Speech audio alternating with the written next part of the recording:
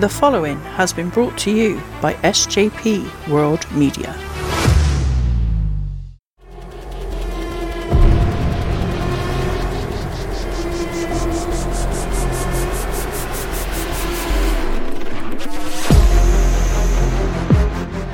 You people, what's with him? You know who I am, but you don't know why I'm here.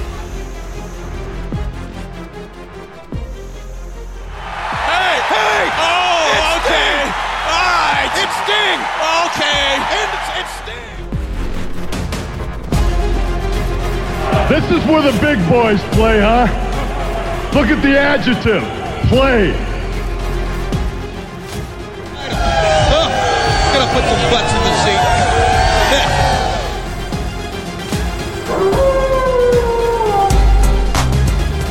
Self-high five. Woo! We've been hanging and banging, brother. You're next. Watch Real Monsters go at it live on WCW Monday Nitro, where the big boys play, every Monday night at 8 on TNT.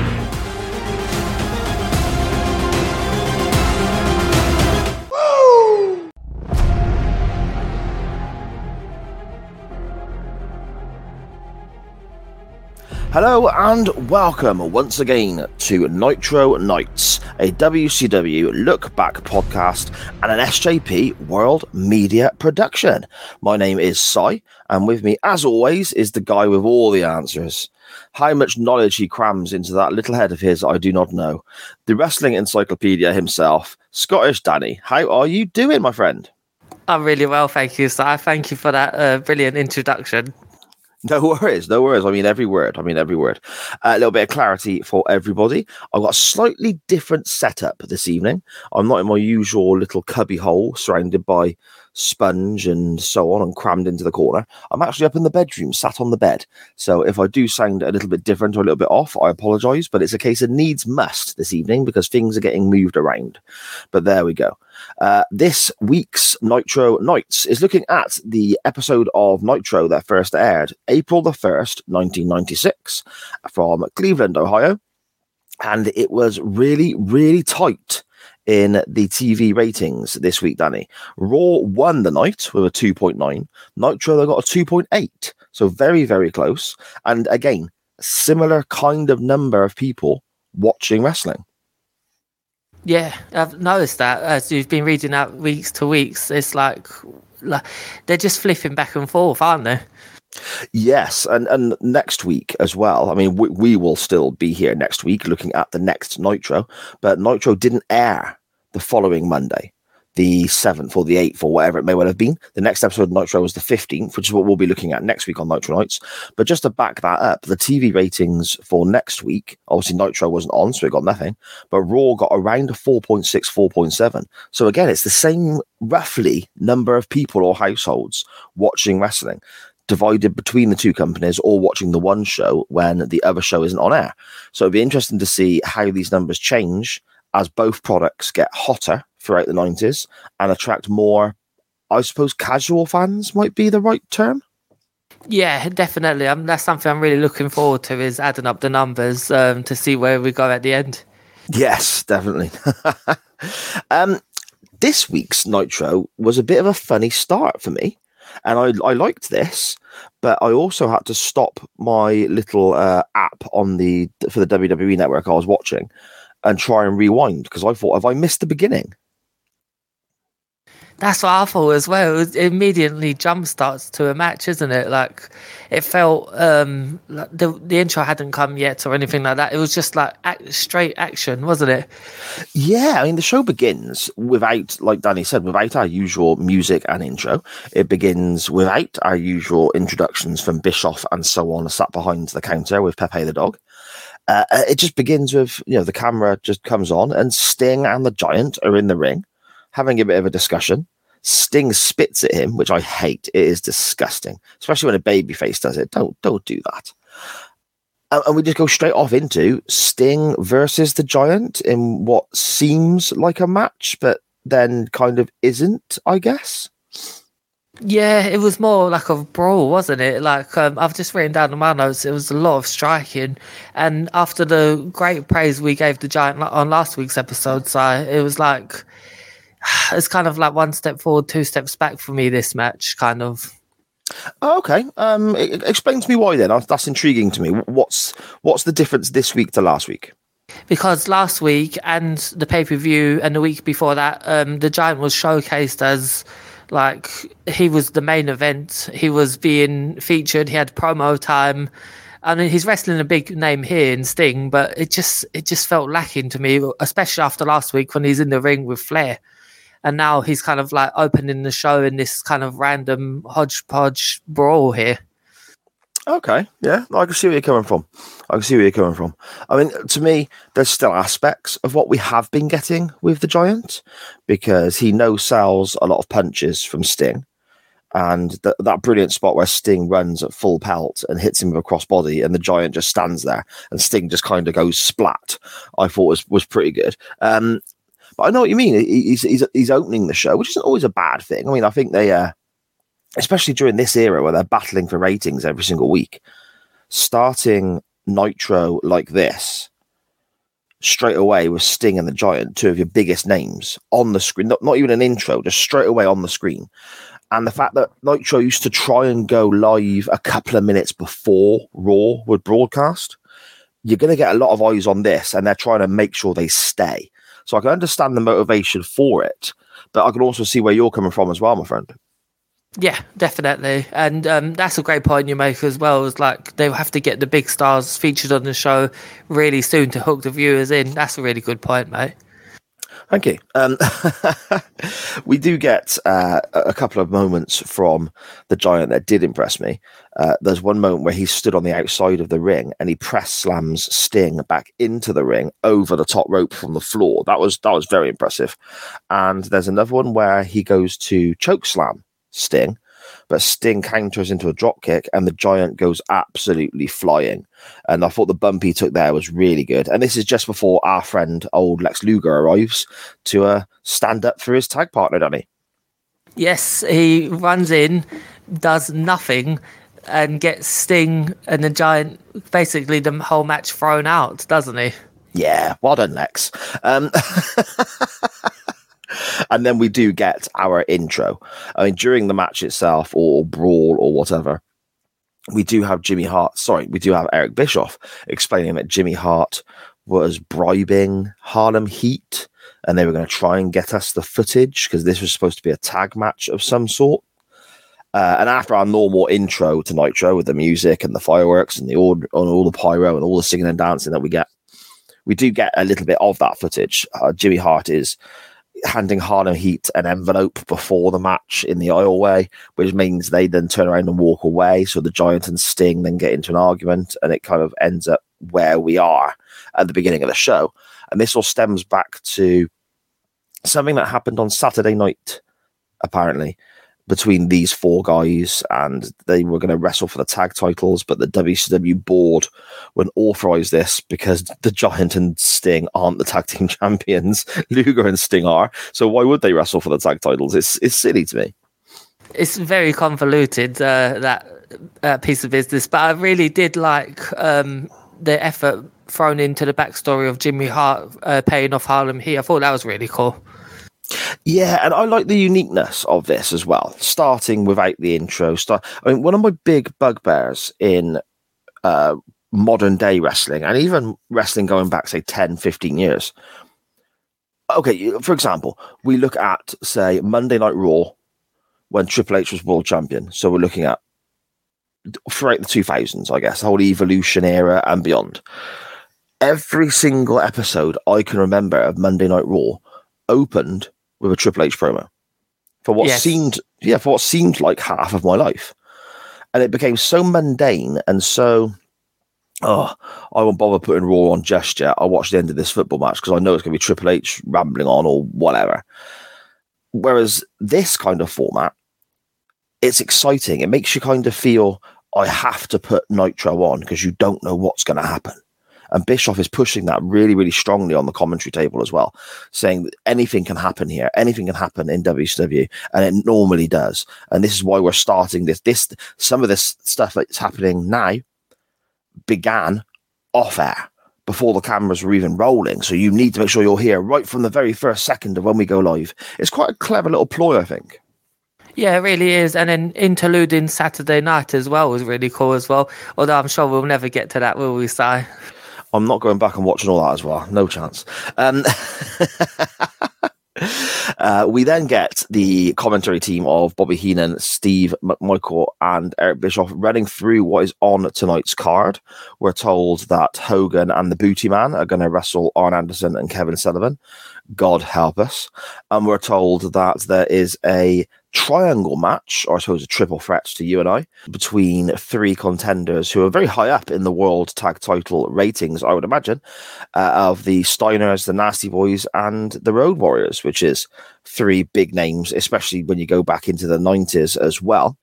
And a world championship match between Ric Flair and Lex Luger. Now that's quite a spectacular main event right there, isn't it? That's a really good lineup, and yep, topped off with that main event is really, really cool. I can't wait to get into this. Yeah, exactly. And we open, well, we don't open, obviously we opened with that Wild Brawl, but we opened the rest of the card, shall we say, with the Steiners versus the Nasty Boys versus the Road Warriors. Now, I mean, to me, this is a typical Road Warriors style match, even though there's three teams involved, because it's very just para move. When one of the Road Warriors seems to be struggling a bit, the other Road Warrior runs in, makes the save. You just added an extra team into the mix for me. But and there are a few points here that I want to bring up to get your thoughts on. But before I do break down a couple of the moves and a couple of the segments in the match, what are your thoughts on this type of multi-team match? Because we saw WWF or WWE do this a lot. I think WrestleMania 18, potentially WrestleMania 19 or 20 or all around that sort of era, it would have 4 tag teams going for the tag championships on Raw, the tag championships on SmackDown. I think one WrestleMania had 2 of these formats, and it was 2 guys in the ring. Anyone can tag in and out and so on. What are your thoughts on that kind of format for a multi-team contest? I think it's really useful for a situation like this, and you're 100% dead on, side. Like they used it at WrestleMania 18, 19 and 20, with 20 being the 2 matches, and it was overkill at that point, because you could just tell it was what the Andre the Giant Battle Royal became, where it was just an excuse to get tag teams or wrestlers on the card. Right. But for here, I think it plays well because we know that these teams hate each other in the storyline. And one of the biggest shocks to me was that the Public Enemy we were told that the Public Enemy were backstage and were angry about something, but and they were originally supposed to be put in this match, weren't they? I don't know. I got no idea. I must have missed that bit. But one thing I did pick up on that was a little bit of a surprise to me was the reference back to when the Steiners arrived back to WCW on the Hardys, and they'd attacked one of their opponent teams here. And this is why this match was going on, because it involved the Road Warriors, the Nasty Boys, and the Steiners all in that match there. And so I completely forgot that happened. No, I wouldn't be surprised to say I forgot that happened as well. But I mean, these 3 teams have been fighting a lot. I think instead of Public Enemy being in this match, it should have been Harlem Heat, but they were being paid off, weren't they? So I think it's a good way of getting all teams on the card, and also furthering their storyline, especially with the Steiners, because the Steiners in this match were on fire to me. So. Yes. I mean, my thoughts initially on this format, I'm not a fan. I don't like the fact that one team is standing on the apron like a couple of plonkers, basically, waiting their turn. And there's 2 guys in the ring. I would like, if it's a triple threat or a triangle, or even a fatal 4-way or whatever, I like the idea of one member of each team being in the ring, and they can only tag their partner. That to me makes a lot more sense, but you don't really see matches like that, do you? No, you don't. I don't think they've come up with a match like that. So you should be booking. I just think logically it makes more sense because why would you tag out?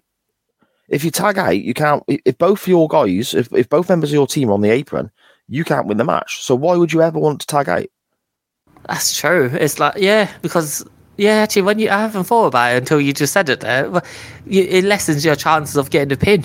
Because you could do all the work and then you tag out and then someone else goes and does the pin and wins. Yeah, it makes no sense. Obviously, you get a lot of blind tags and people tagging when their guys are running the ropes and so on. But even that is done to the point where it's so tired now that surely you just wouldn't run the ropes near your opponents. You'd stay well away from the corners where your opponents could potentially tag you out.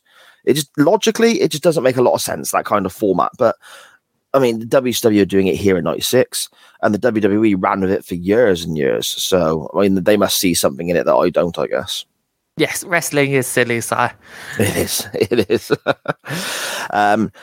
Couple of spots throughout the match that I want to get your thoughts on, Danny. I mean, first of all, Animal, he throws a few clotheslines, and one of them looks like it damn near takes Brian Knobbs' head off. That was nasty, wasn't it? It was like, I mean, I'm happy it was Brian Knobbs. If it had to be somebody getting their head taken off, but it was brutal looking. I also wrote down that Scott Steiner did an amazing double sledge. I don't know if you saw that, Si. That was really cool. I think Scott Steiner here is incredible. There's a moment where first of all, he looks even bigger than the last time we saw him.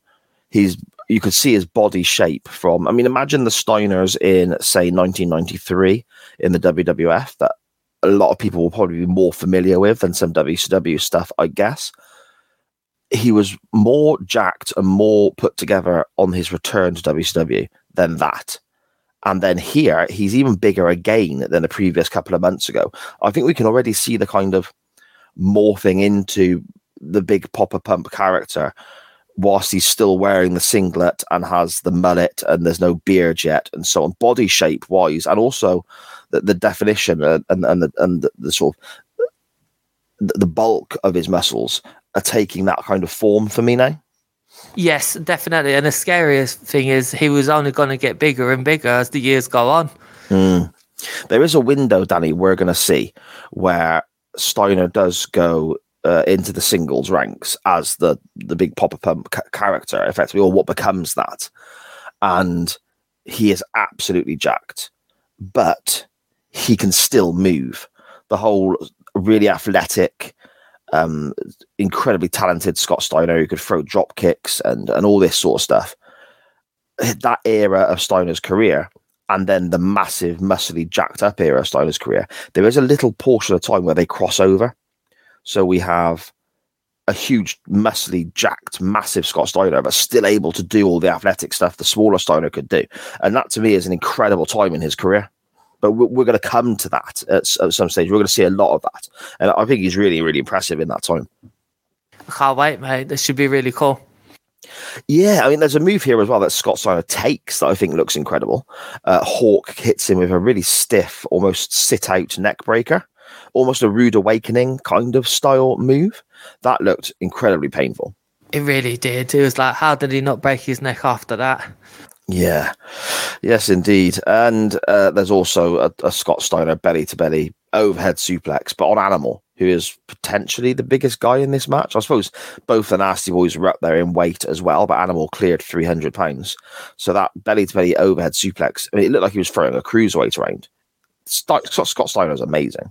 Oh, he really is. And it was so clean as well. Each of the Steiner brothers belly-to-belly suplexes in this match, they were just so crisp. It was it's so smooth. I was really enjoyed them. The finish, I'm a little puzzled about, though. It all kind of breaks down on the outside and everyone's kind of brawling and it's a big mess. And then Public Enemy arrive, but they're dressed like the Nasty Boys. And Scott Steiner eventually pins Brian Knobbs, but we'll say that in very big air quotes, and to win the match for the Steiners. But it's not actually Brian Knobbs. He's been dragged under the ring. It's one of Public Enemy dressed as Brian Knobbs, just lying down and taking the pin. quite inventive. I suppose it's the old twin magic switcheroo job that we used to get from the Bellas, and also when we used to get like 2 doinks, for example, in 1993, that sort of thing. But I'm not sure how this works. I suppose the idea is very good, but I mean, Doink the Clown, when he used to do it, he had face paint on, so it's quite obvious, quite easy, to switch around. The Bellas were twins, so it's very simple to switch those around. This is a guy in Public Enemy with half manky dreadlocks, and he's a completely different body shape and a completely different face, switching places with Brian Knobbs, who doesn't look anything like him. I'm not 100% sure about that myself, Danny. What were your thoughts on this? I'm very much the same as you. So I love the idea of this because there's one that always sticks out to me is when Kurt Angle had his brother dressed up as himself, and Brock Lesnar pinned. You remember that? I found that completely tricked me as a 12-year-old watching that, and it's always stuck in my mind as like, they got me. I can imagine a 12-year-old watching this and thinking, oh, that's not Brian Knobbs. We've seen him running down the ring. Yeah. I think if they had kept him possibly under the ring or something like that, the idea is brilliant, but the execution just lacked for me just a little bit. Yeah, I get you. That's that Eric Angle, Kurt Angle one. That was superbly done, though, wasn't it? Because Angle used to wear the sort of hooded jacket effort, didn't he? And kneel down in the corner. And it was so well done. Really, really brilliant. Yeah. Yeah. It's kind of what they were aiming for here, I guess, but didn't quite. I mean, don't get me wrong, it was still quite good. It just wasn't spot on, was it? I think if they'd done this during a Booty Man match, it would have been a lot better, because those matches are kind of like the clown show part of Nitro, where this is more serious feud.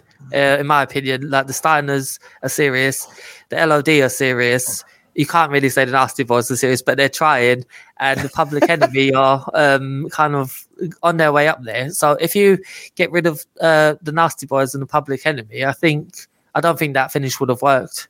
No, fair enough. You mentioned the clown show, and we come to it next, don't we? We have Hogan and the Booty Man, and they are facing the team of Arn Anderson and Kevin Sullivan, because apparently this feud is never going to end. They're probably still feuding now in 2022 somewhere. Woman and Liz are out with the heels, and Kimberly, or the Booty Babe, as she is referred to here, is out yet again with the Booty Man. What a waste of Kimberly. Really talented valet, a great looking lady. The crowd love her. What a waste sticking her with a bloody Booty Man. Of all people, I mean, they could have stuck her with anyone else. I would have rather seen her with the Yeti than the Booty Man. Just wrapped up in tissue paper like the Yeti. Hogan didn't even bother to put his gear on for this. That's how serious he's taking this shit. He's wearing they look like wrestling tights, but they are stuff he wears just around the set of like Thunder in Paradise sometimes, and when he's cutting promos. He's not even bothered to put his proper gear on for this. The Booty Man is in control of the match. I can't believe that's a sentence I just said. The Booty Man is in control of the match for quite a while, but it's all very punchy, kicky crap. Eventually, the heels do take control for a little while, but there's not much to it. Woman rakes the Booty Man's eyes at one point, so good. I'm glad she did that.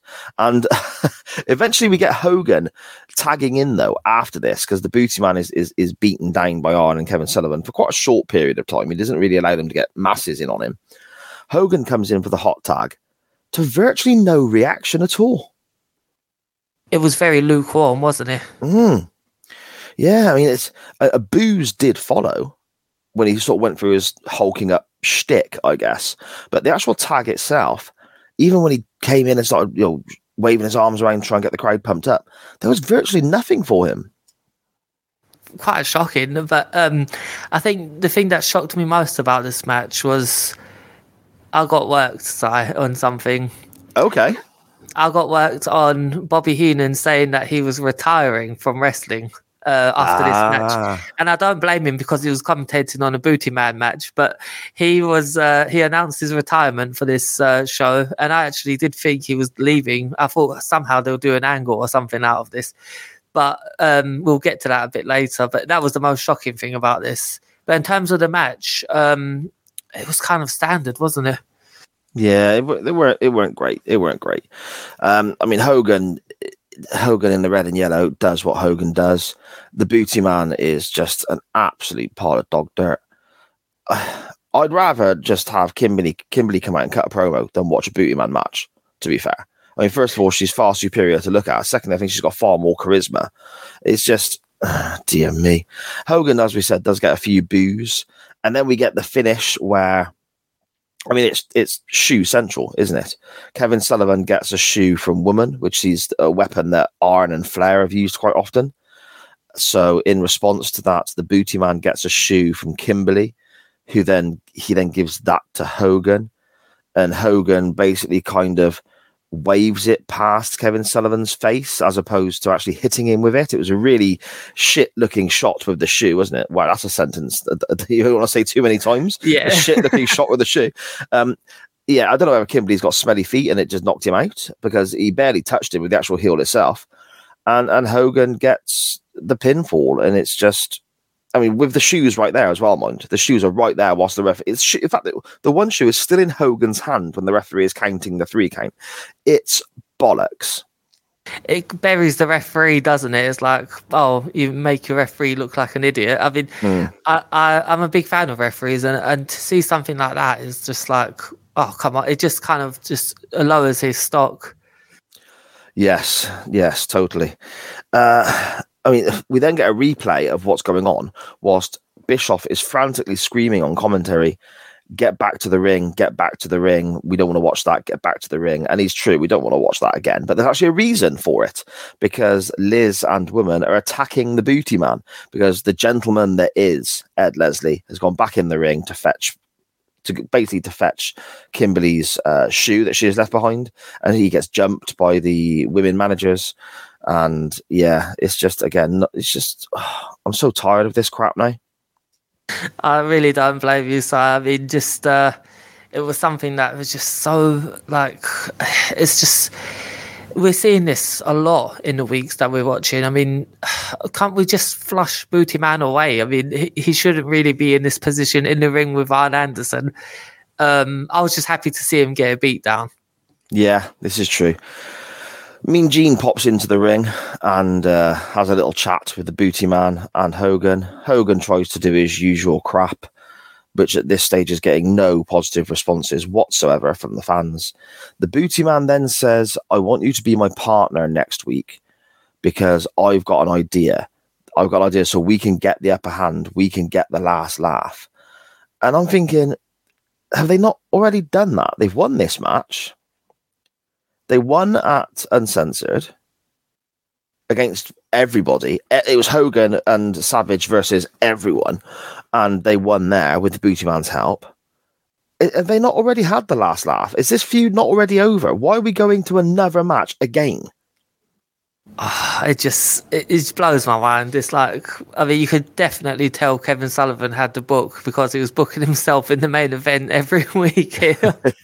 But I mean, I found it interesting to see that Booty Man has a stipulation in place for next week. So I'm looking forward to seeing what type of match that they're going to have. At least it's not a standard tag team match. Well, yeah. I mean, he does get corrected as well, Hogan, doesn't he? He's like, you want me to be your partner? That's fine. We'll take them on next Monday. And Mean Gene's like, it's a week from Monday, not next Monday. We're not on telly next Monday. You know, so that makes Hogan look ridiculous. But it's just... Yes. The Booty Man won't tell us what his idea is, though. He's got this plan, but he won't tell us. And it's like, well, I don't care. We really don't care, but it's like... I think the Booty Man should have told the viewers what his plan was so that we could be bothered to tune in next week. Let's just hope it's not another steel cage match. Yeah. I know what happens, and I'm going to warn you now, Danny. Don't get too excited, okay? Okay. That takes us then to our main event. And we have Ric Flair versus Lex Luger for the WCW World Heavyweight title that still dons the name Macho Man on the front that you can see very clearly when our referee holds it out to the camera. I was trying to see the name on the nameplate, and I was getting quite frustrated because Flair was moving around and I couldn't see it. So yeah, thank you very much to that referee for pointing out how daft their company is and making it very clear to everyone watching at home it's the wrong name. Wow, just typical WCW. Exactly. Deborah McMichael is in the crowd, and Flair pays her a little bit of attention. So I wonder if anything's ever going to come of that. We'll have to wait and see. And early moments of this match. I mean, first of all, I'll be totally clear with you, Danny, before we get into it and break it down a little bit further. I enjoyed this. I thought this was very, very good. But something that really was a bit strange to me is that Luger seemed like he was just giggling and laughing to himself for the first 3 or 4 minutes. I don't know if Flair whispered a joke in his ear or he saw a particularly amusing sign in the crowd, but it's almost like when you sat there with your mate in a quite serious situation and you've got the giggles, and you know if you look at your mate you're going to start laughing again. That's the kind of vibe I got from Luger here. He's desperately trying not to laugh, but he is. Yeah, I saw this and I was thinking, is this part of his character work? Maybe he's showing that he's not taking this seriously, but then again, it is a main event and it is the World Championship match. So, yeah, I found that a bit odd. Yeah, very strange. But that aside, I think Luger looks incredible here. And I think a big part of that, well, there's two things that really play into how good Lex Luger looks in this match for me. One is how Luger has all this strength and power. I mean, the press slams he puts on Flair look incredible and so on. And he's the one who's actually obviously executing the moves to make himself look good, of course. But we come back to what we said about Ric Flair last week. The way he is bumping around for Luger, it's so good. And it makes Luger look incredible. Flair here, this is why he was, again, we said it last week, I'll say it again now, this is why he was one of the best in the world for me, because how great does Luger look? This is the best I think Luger has looked in months on the show. Definitely, mate. It's like, you just said it perfectly. Flair's just has his working boots on for the last 2 weeks, and I mean, he's just making guy after guy. I mean, you could say how many wrestlers did Ric Flair make by having these long matches and these big main event matches? There would be at least over 20 wrestlers because he just had that magic, didn't he? Yeah, I mean, there's some criticisms of Flair, and that some of his critics would say that he always has the same match, and there's a lot of the same spots and so on. But I would also throw that adage to pretty much any wrestler I've seen. I mean, people talk about how great the Omega Okada matches are. At some stage in that match, we're going to see the V trigger from Omega. We're going to see the Rainmaker from Okada. We're going to see, we're going to see the same spots. Bret Hart is lauded as one of the best to ever do it. We're going to see the side Russian leg sweep. We're going to see the side backbreaker. We're going to see that middle rope elbow. It all building up to the sharpshooter. All wrestlers do it to a degree. And I think with Flair, when he was the touring champion of the territory days, and he was making guys all over the place, he could do a lot more of the same match every night because it wasn't on TV in the same regions all the time. So he could get away with it more. But at the same time, he would leave an arena having the crowd absolutely livid at him because their local boy didn't win the title because he cheated or it went the time limit or so on. But that local guy was an absolute star because Flair had made him. So then when the rerun came back, the rematch, the return contest, they sold even more tickets because of what happened in the previous. And again, it all comes back to how good Flair was at making other people look good. Yeah, absolutely. You said it spot on there. So I was like, you can criticize Flair all you want, but I mean, there's a reason he stuck around he had a 40-year wrestling career, and that's perfectly, you summed it up perfectly why. Yeah, again, he's people say I'm biased because he's one of my favourites and always has been, but it is what it is. I think the guy is just he was just that good. There's some odd moments from Flair here, though. We get a really weird little tantrum on the outside of the ring where he's jumping up and down on the spot, having a little hissy fit, Danny. Yeah, and he tries to walk off, doesn't he? Yeah. He's just annoyed. He's definitely frustrated. Yes, he is. Again, he takes a few press slams, and Luger lifts this. I mean, Flair's, 230-ish pounds? Something like that? 240 maybe? And Luger's lifting him up like he's nothing. And he does it several times. And on one occasion, actually drops him across the ropes, which looked quite painful. Luger's hitting clotheslines, and Flair is flying all over the place when Luger hits him with one of these clotheslines. And the clothesline Luger is throwing is no different in speed or Luger's body shape or form or technique to the clothesline he would have thrown a couple of weeks ago against Harlem Heat, or a couple of weeks ago against the Road Warriors, or whatever. It's exactly the same. But here it looks like he's proper killing Flair because of the way Flair is reacting to that clothesline. It makes such a difference to how the guy who takes the move reacts, doesn't it? It really does. And also with the crowd reaction as well, it's like they're adding to it, because the crowd in this match was really into Lex, and I think they really wanted to see him win. Yes, indeed. Woman and Liz kind of get chased off at one point by Luger. They're scared of, I don't know, getting baby oil on their dresses or something. I'm not 100% sure. When Lex tries to get back in the ring, that's when Flair catches him. And Luger takes quite a big bump from the apron all the way to the guardrail, which was quite spectacular. And then Rick starts working on the leg. The chop blocks come out, the stamps and the kicks come out before he applies the figure four, Danny, doesn't he? Yep, he does. But Lex Luger reverses that, and we get to Lex Luger going for the torture rack, and then Woman throws hot coffee, the dreaded hot coffee, straight into his eyes, which, I mean, they still use it to this day in sore finishes. What do you think about hot coffee being used in a wrestling match, Si? I got no issue with it. It's the same as I suppose using one of woman's shoes. It's there, and if anyone's ever spilt boiling water on themselves, they know how much it bloody hurts. I'll be honest, I've been to a few wrestling events in my time. Only really one massive big show with the WWE, but a lot of more independent shows on a smaller scale. I don't remember anyone drinking coffee at these events, but this is in the States. This maybe slightly different. I don't know, but I quite liked it because it was something a bit different. Similar to how we spoke about the start of the episode of Nitro. It's something a bit different.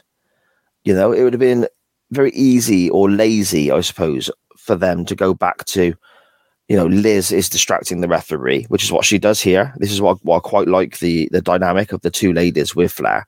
One distracts the ref whilst the other does something. And it'd be very easy for this to be a case of Liz distracts the referee and Woman chucks Flair her shoe again, which we've seen 1,000,001 times. But the fact that they've tried to do something a bit different, and it's a bit more, it's a bit fresher, it's a bit more creative. I got no issues with that, really. How about yourself, Danny?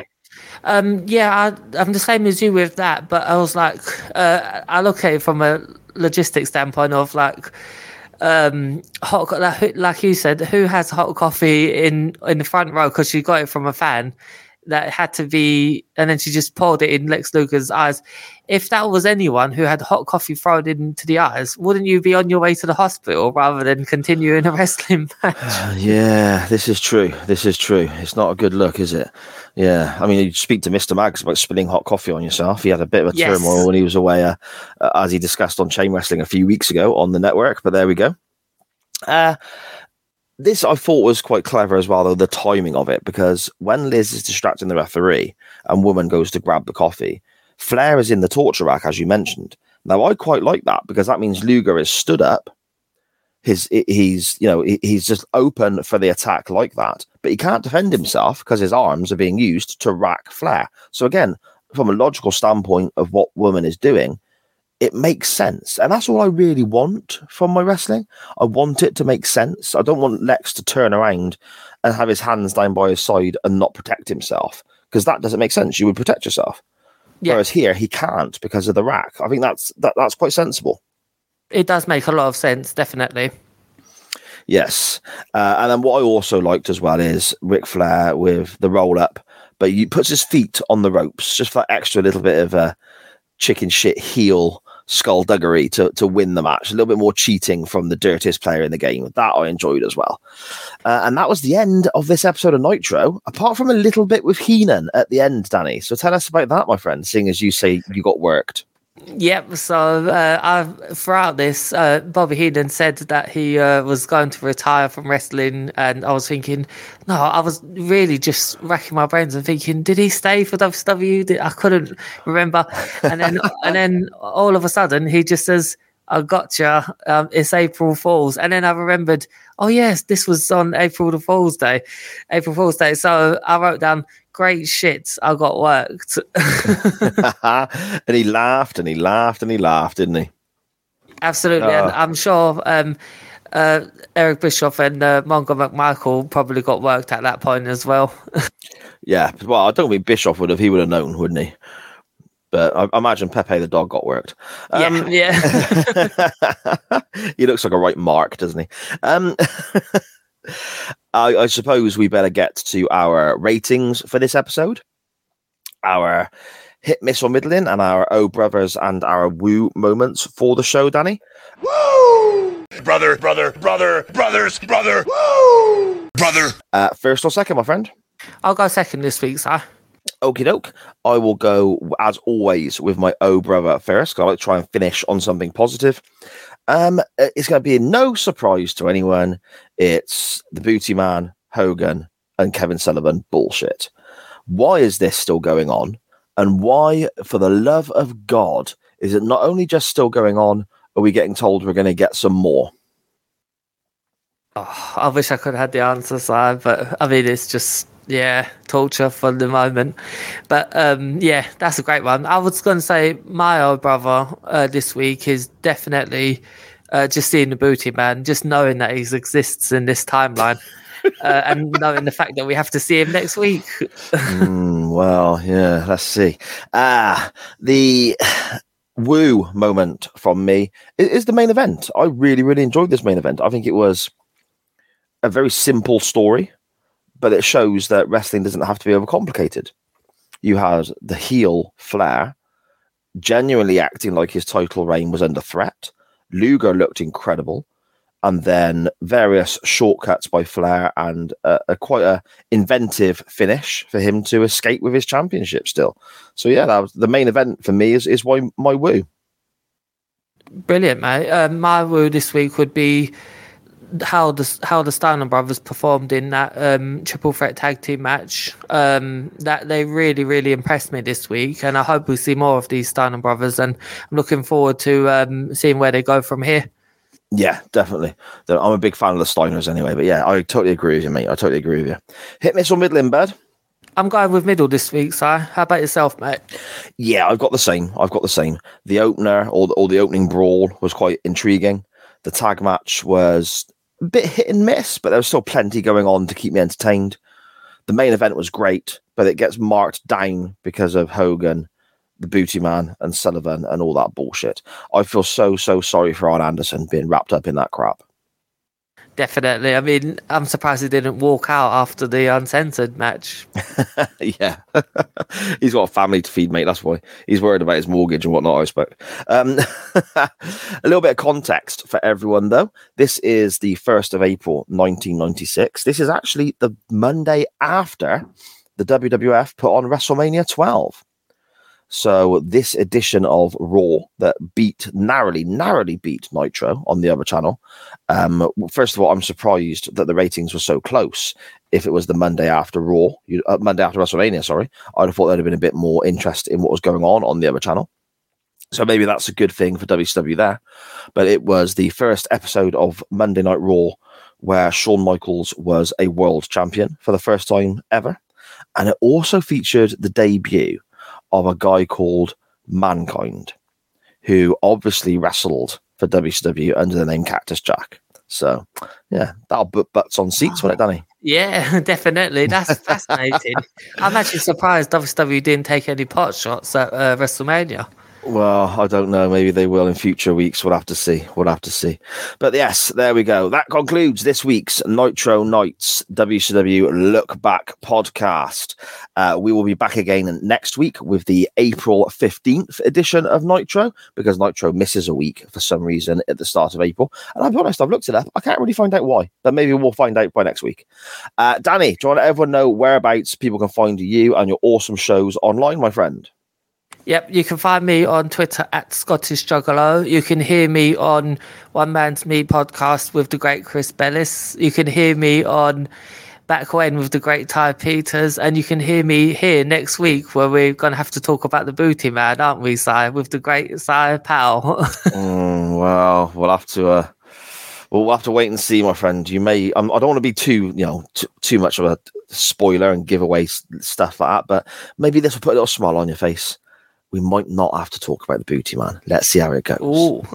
Okay. You can follow the network at SJP World Media on Facebook and Twitter. There is a group on Facebook. There is also a page, so chuck it a like where you can get links to the shows and so on. And all the shows from the network are available on those social media contact details. So Chain Wrestling, NXT Rise and Fall, the Doctor Who pod, the Waiting Room, looking at Quantum Leap, everything that looks at modern day WWE. So In the Corner, RSH, and all that sort of stuff. And of course, this show right here, Nitro Nights. But you can also follow the show itself on Facebook and Twitter at Nitro_Nights. So yeah, make sure you're giving all of that a like, a subscribe to the network on all your podcast players and so on. It helps us out no end. Danny, it's been a blast again, my friend, despite the fact we've had to watch Mr. Ed Leslie roll around on the floor and get an opportunity to kiss Kimberly Page, which makes me slightly jealous. As it would anyone. I'll speak to you next week, bud. Take care, mate. And to everyone else, as always, thank you for listening.